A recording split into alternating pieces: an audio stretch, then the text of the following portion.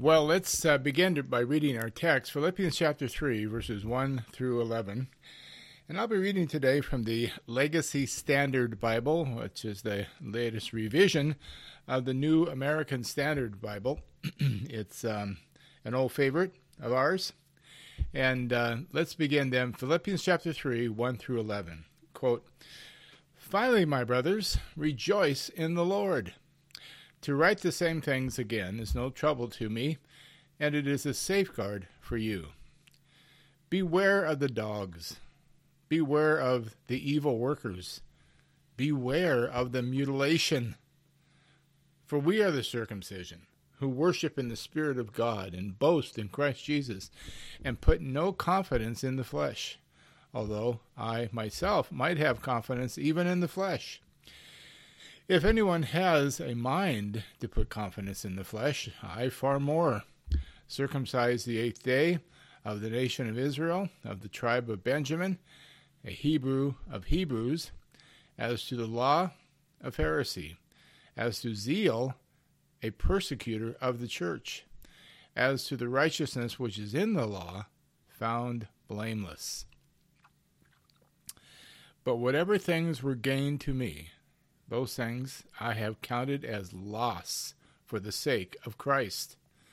More than that, I count all things to be lost because of the surpassing value of knowing Christ Jesus, my Lord, for whom I have suffered the loss of all things, and count them but rubbish, so that I may gain Christ and be found in him, not having a righteousness of my own, which is from the law, but that which is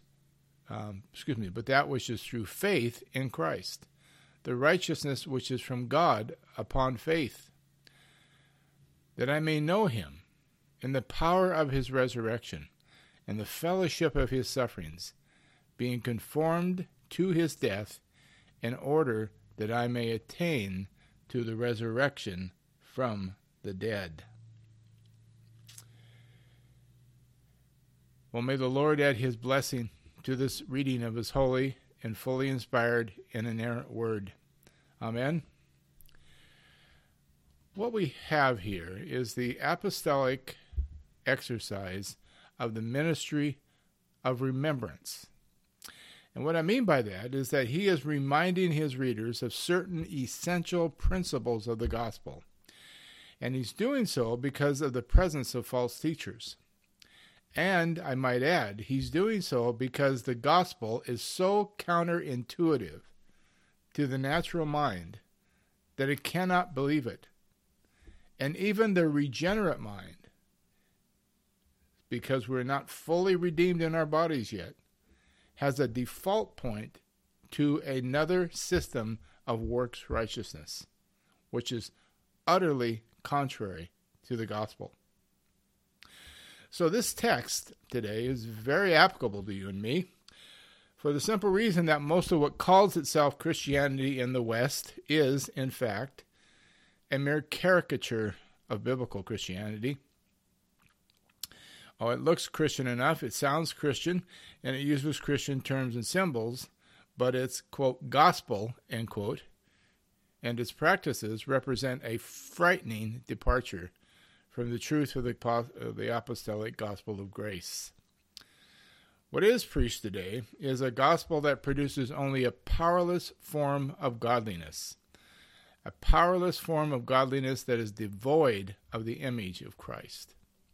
And consequently, the image of Christ is almost lost within the Christian community, and thus American society as well.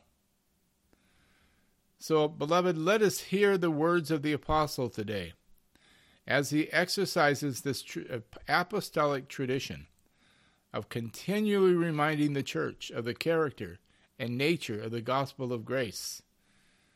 And let's give thanks for that reminder. So the first thing the apostle does is he tells us to rejoice in the Lord. He has made 2 chapters prior to this of setting forth his greetings. It's a friendship epistle, if you will. He's given us this wonderful old hymn of the church. It has to do with the anonymity, the humility, and the unconditional obedience of Christ himself, to which we are to model ourselves. And now he's telling us to rejoice in the Lord. Finally, my brethren, given all that the Lord has done on our behalf, rejoice therefore in the Lord. Now the implication here, of course, is that we should not rejoice in whom? That's right, ourselves. Rejoice in the Lord, as opposed to rejoicing or boasting in our own works. And he says to write the same things again is no trouble to me, and it is a safeguard for you. He's caring about the fact that he has to be repetitious in this presentation of the gospel to his readers. It has been said that repetition is the best teacher known to man. And I don't know that you and I can ever escape the consequences or the dangers, the threats that are posed daily to us by forgetting the gospel. We have a built-in forgetter. And so we do need to remind ourselves daily of the glories and the nature and the character and the unconditional sovereign grace at work in our lives. So his call for them to rejoice in the Lord is a reminder for them not to rejoice in their own accomplishments. And then he warns his readers to watch out for those who would redirect them back into those same personal accomplishments. In fact, look at the language here. Watch out for those dogs, those evildoers, those mutilators of the flesh. Who in the world is he speaking of here? And do we have dogs, evildoers, and mutilators leading our churches today? That's a very interesting question. At the risk of sounding coarse, I might say that most of our churches, certainly churches that I've visited in recent decades, oftentimes do have a kind of a canine odor of a kennel. And regarding evildoers, there is no greater evil than preaching a man-centered, people-pleasing gospel. I mean, it's scarcely possible to find good preaching these days. And what I mean by good is not entertaining and inspirational. I'm talking about good exegetical-based exposition of the text so that we're hearing the words of life and not some charming eloquence of some wisdom philosophy passing as a sermon. And while no one's likely to demand literal circumcision as a religious ritual today, there is a whole stream of theology that insists that baptism, especially infant baptism, represents the carrying forward of the old covenant circumcision into the new covenant. So yes, we have churches that smell like there's perhaps dogs hanging out in the pulpit. There may even be evildoers at work in some churches. Many churches, certainly on the TV networks. So yes, we face some of the same dangers as did the Philippians. Many today would also be offended by Paul's language, though. It seems harsh, unkind, even non-Christian. But once you understand Paul is speaking the truth of these Jewish Christian leaders who would turn his readers away from Christ in favor of a system of self-justification, even while they continue to profess Christ, we can then better understand Paul's intensity. In other words, Paul is jealous for Christ and his gospel. He does not want his readers to shrink at or think of the false teachers as in any way legitimate, or their perverted gospel as equal to the gospel that Paul preaches. So, Paul uses language that clearly delineates these men as evil workers.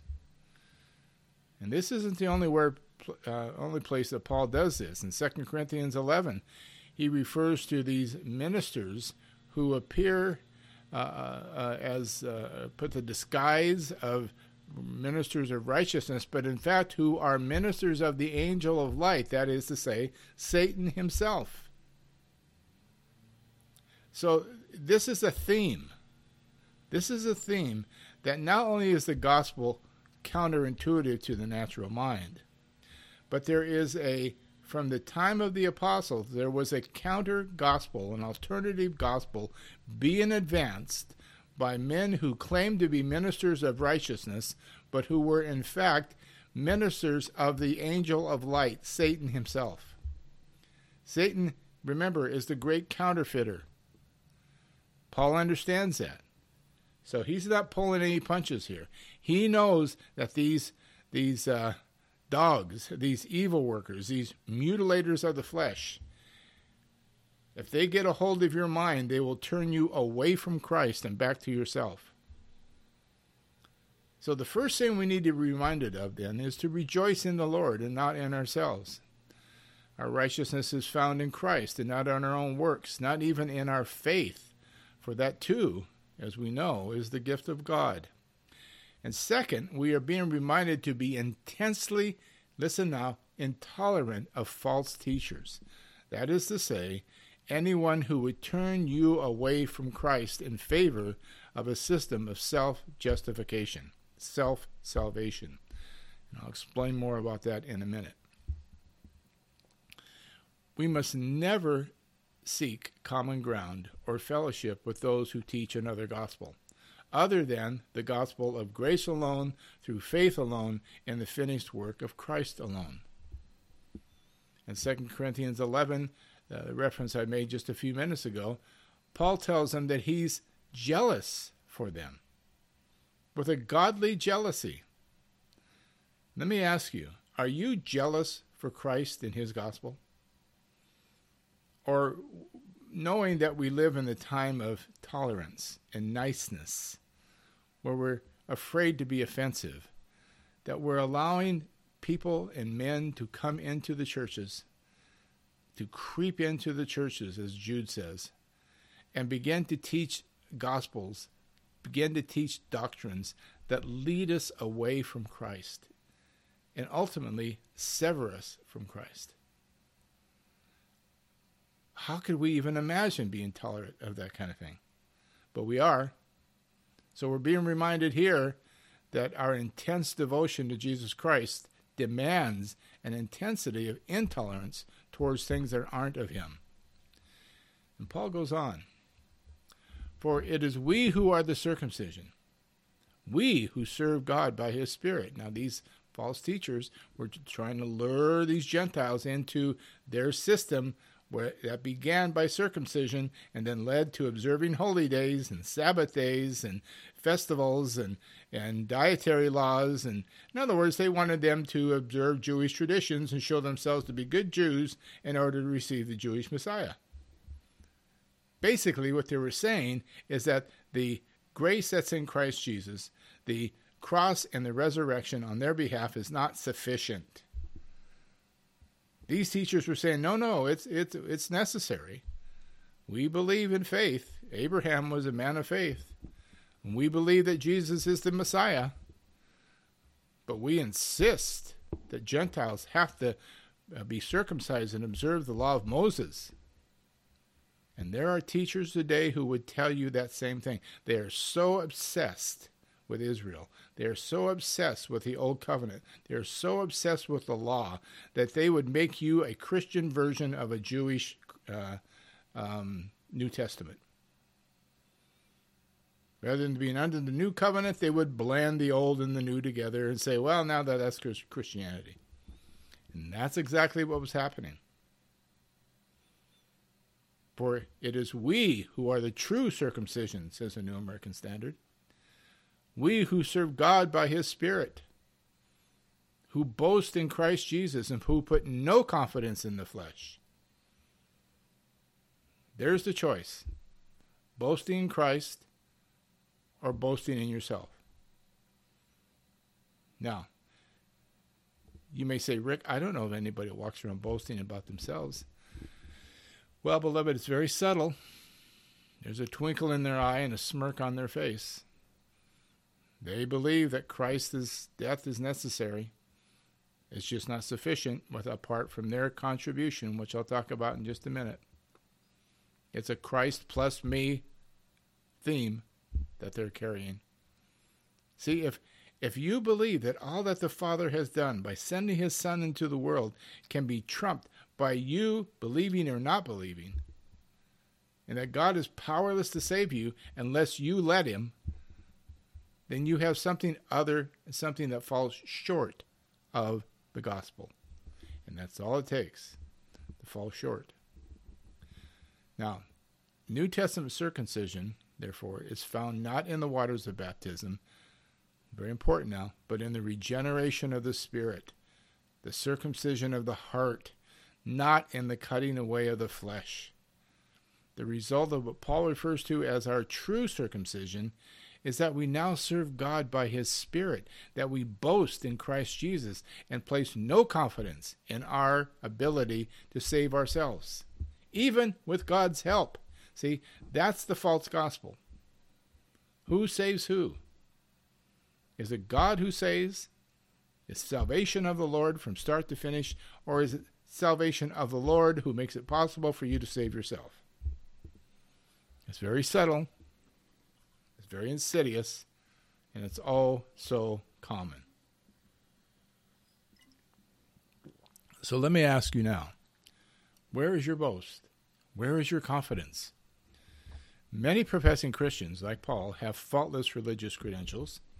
They've been baptized and confirmed. They've been raised as Christians in this or that tradition. They're keeping the rules and practices of that tradition and the righteousness based on those practices. They are found faultless. They are dream members. For every pastor, for any pastor, these are dream members. Remember, these false teachers, if they showed up in the churches today, they would be a pastor's dream. Well-disciplined, well-ordered, good people who have rejected Christ as Christ's sufficiency in their life. It reminds me of the story I heard one time. I think it was Michael Horton who was telling the story, and he was quoting someone else, and I'm sorry I don't remember. But they were talking about what would happen if the devil took over a town. Of course, immediately we have images of drugs and prostitutes and crime and dark alleys and police sirens. But that's not it. Michael Horton went on to say, no. We would have well-groomed yards, children playing, neighbors waving to each other, shiny cars, nice homes, and a steepled white church down at the end of the road where the gospel is not preached. That's what happens when Satan takes over a town.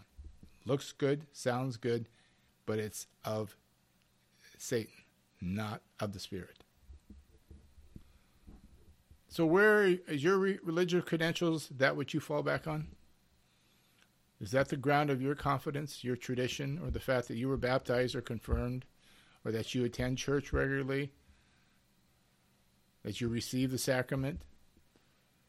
What is the ground of your confidence? And we're being reminded today that the ground of our confidence is in Christ's finished work on our behalf, in Christ's righteousness imputed to us, and then worked out in our character.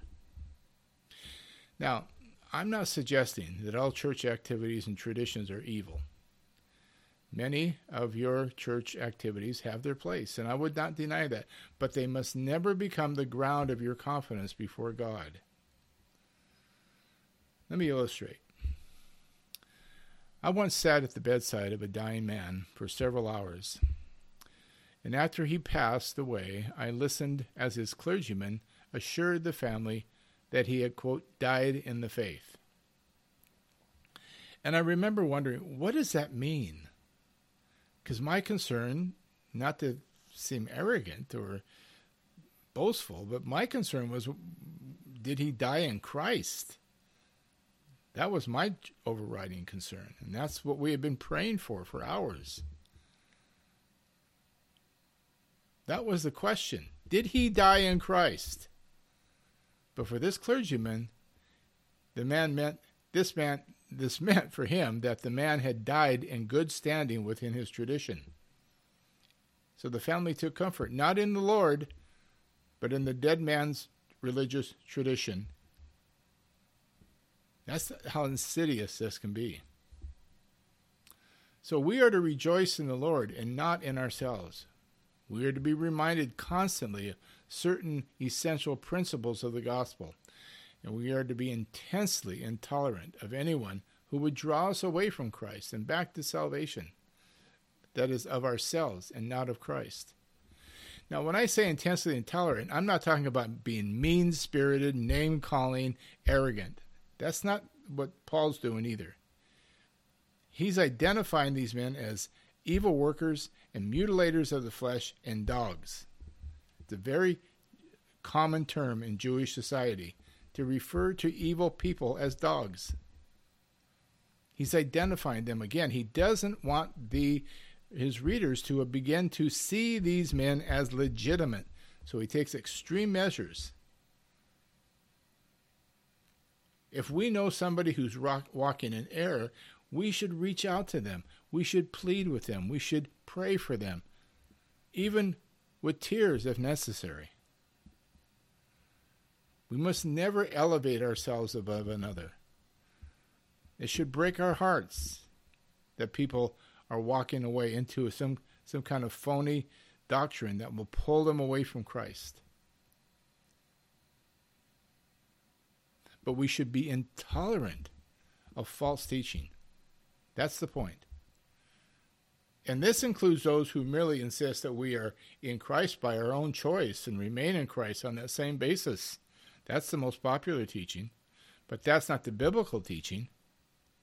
But by his doing, Paul said in 1 Corinthians, you are in Christ Jesus, not by some choice you made at a crusade one day. And this is something that the natural mind can't wrap its head around. Can't wrap itself around. It's got to include me. It's got to be something I did. You say, well, I believed. Yes, you did. But why did you believe? That's the issue. How did you believe? How did you go from being a hostile sinner to a child of God? It certainly wasn't because you were of some choice that you made on your own, autonomous from grace. No, it was grace that moved upon your heart, mind, and will. Paul says in Ephesians chapter 2 that he made us alive from a state of dead in transgressions and sins. So anybody who walks around thinking that by some autonomous free will choice that they suddenly just decided to be a Christian is ill-informed at best and heretical at worst.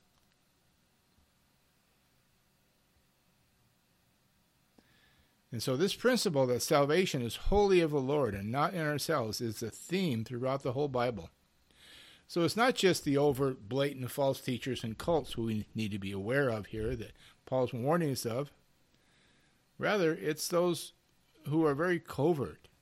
Remember, a little leaven will leaven the whole lump of dough, and it only takes one fly to spoil the ointment. Likewise, there are those who would agree that grace is necessary, that faith in Christ is necessary. It's just not sufficient apart from man's contribution. And in the end, we must be jealous for the truth that grace, faith, and the cross are not only necessary, they are also all sufficient. And that the ability to believe even itself is a work of grace. And should not be categorized, should not be viewed as something that we added to the finished work of Christ in order to make Christ's work effectual in our life. Listen, faith is not man's vital contribution to his own salvation. Faith is a work of grace. Let's look again at Paul's testimony. Verse 7. He goes on.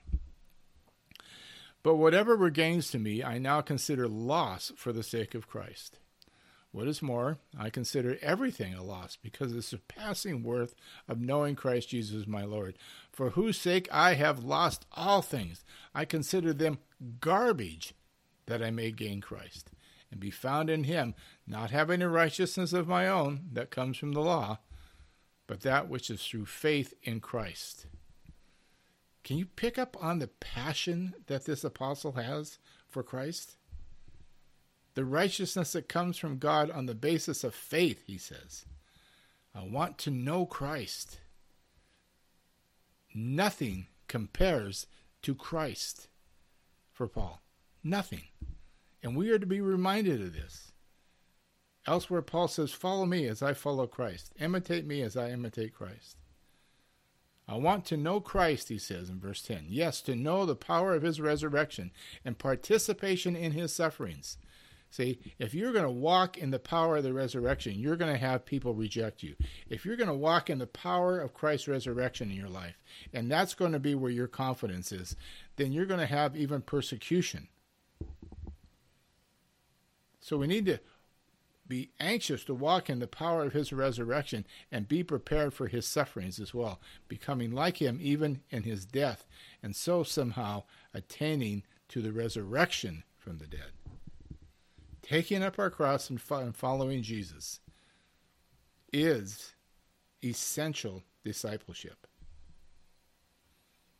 So what I want you to see here is that Paul is reminding us that Christ is our core, our absolute, our most important passion. Christ himself, not our tradition, not our church building, not our clergy, not our anything else. Christ himself is the passion of our life. You notice here, he says several things: personal gains, everything, all things, righteousness that's not my own, that comes from the law, all of which he considers garbage compared to the surpassing worth of knowing Christ. You can consider otherwise good things to be garbage because they are when compared to Christ.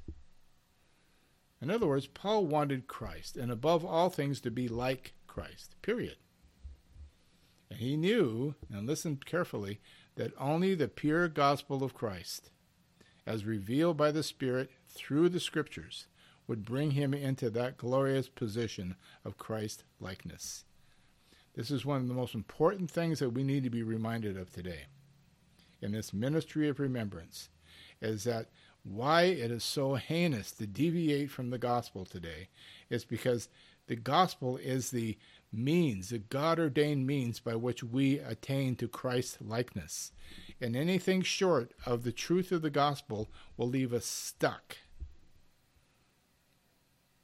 And wherever the mind goes, the heart will follow.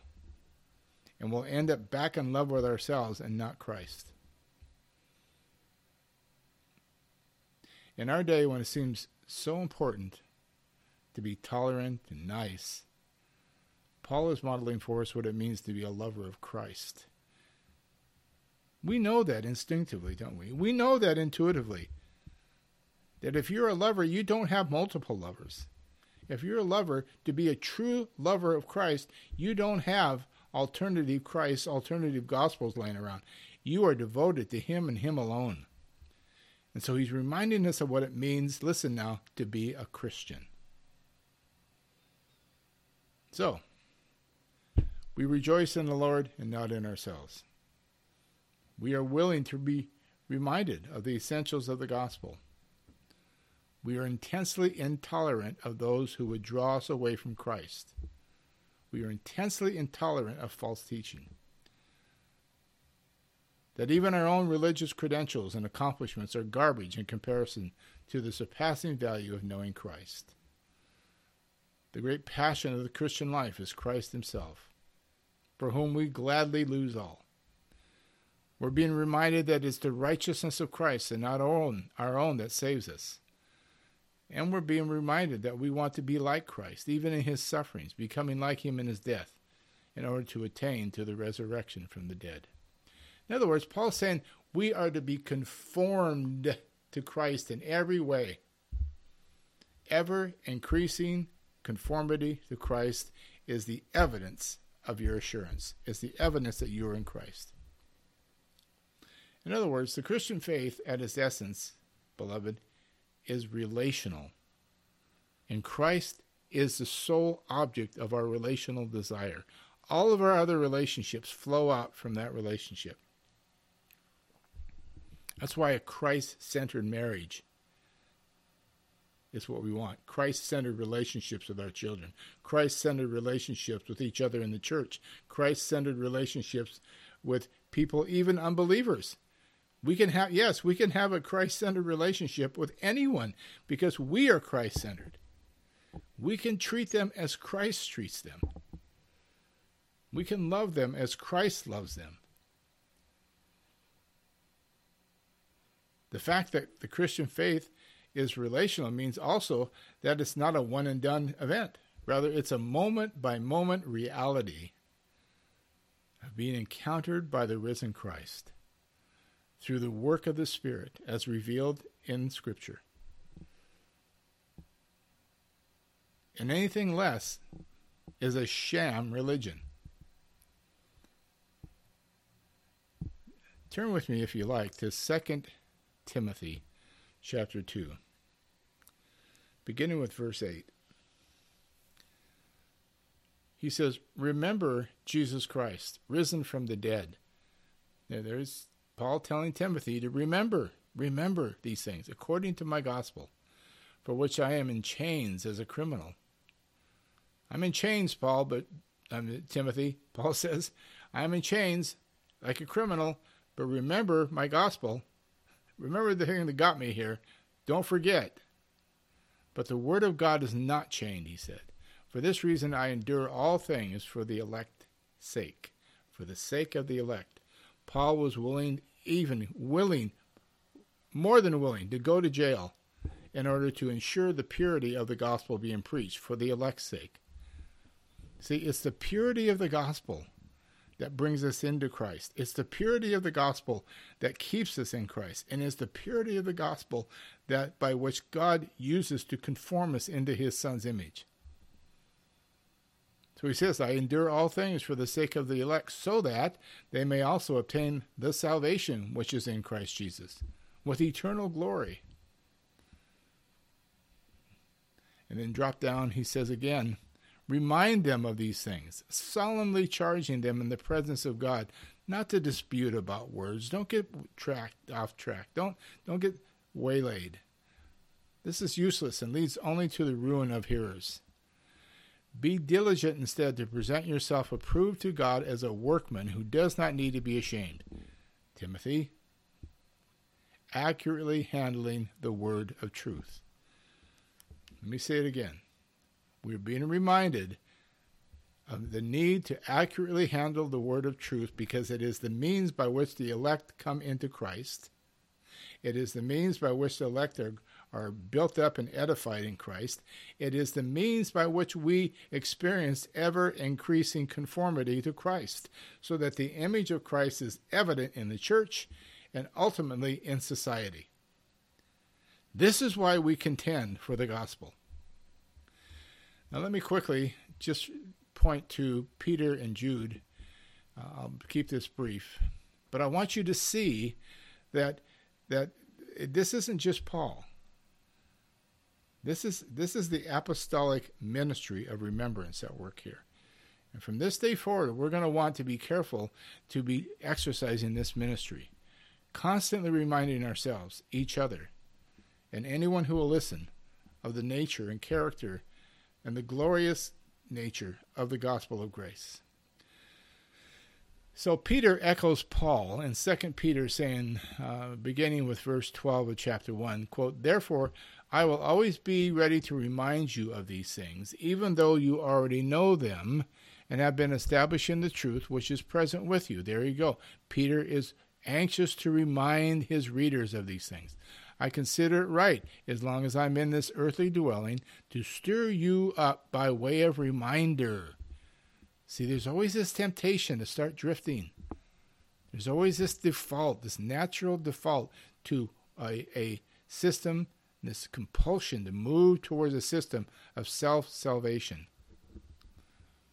So he tells them in verses 20 and 21 later on in 2 Peter 1, quote, "But know this first of all, that no prophecy of Scripture is a matter of one's own interpretation. For no prophecy was ever made by an act of the human will, but men moved by the Holy Spirit spoke from God." And then in chapter 3, he concludes, "This is now, beloved, the second letter I'm writing to you, in which I'm stirring up your sincere mind by what? By way of reminder, that you should remember the words of spoken beforehand by the holy prophets, and the commandments of the Lord and Savior spoken by your apostles." Now, real quickly, Jude also writes, quote, in verse 5 of his little one-chapter epistle, he says, "Now I desire to remind you, though you know all things once for all, that the Lord, after saving the people out of the land of Egypt, subsequently destroyed those who did not believe." Verse 5. Wow. Why would Jude want to remind us of this horrific period in redemptive history? Why is this important that he remind us? Remember, this is the Holy Spirit, through Jude, reminding us. And it's because people who identified themselves as the people of God proved in the end to be devoid of faith in God, and thus were destroyed. So you might ask, what did these people trust in? I mean, they came out of Egypt, they followed Moses out of Egypt. What did they ultimately end up trusting in? Well, ultimately, many of them wanted to return to Egypt, you might remember. They were willing to return to bondage. At least they had food. At least they had stability. Even slavery to Pharaoh, they thought, was better than learning to trust Yahweh to save and provide. Think of that. That's why people today are more interested in maintaining their position in their unbiblical tradition than they are in trusting Yahweh, trusting God, trusting the Lord. There are people who know that the teaching they're getting, or the very structure of their religious tradition, their denomination, is opposed to the gospel, and yet they stay there because, after all, that's where their friends are. Can you imagine Paul thinking like that? Not in 1,000 years. He left everything. He left his home. He left his Judaism. He left his credentials in Judaism. No doubt that as a Jewish man, his family disowned him, considered him dead to them. He lost any fortune that he had accumulated. He lost everything for the sake of Christ.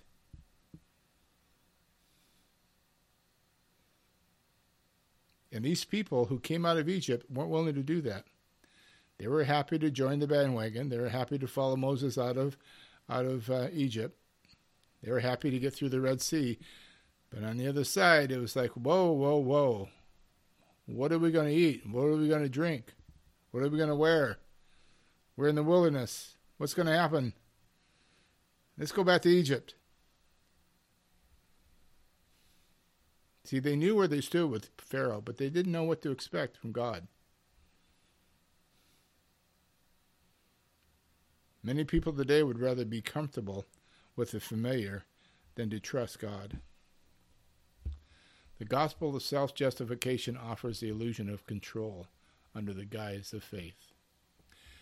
Well, we're going to end there. We'll pick up next time in part 2 of this series of the Ministry of Remembrance and continue to see how the apostles call us back time and again to the truth of the gospel, and which is so important for you and I to grasp daily. Who's the most important person that I preach the gospel to? Me. And then my family. And my close friends. And those who I hope to be my friends one day. And to you. So we'll pick this up next time and continue in our study of the ministry of remembrance. Amen.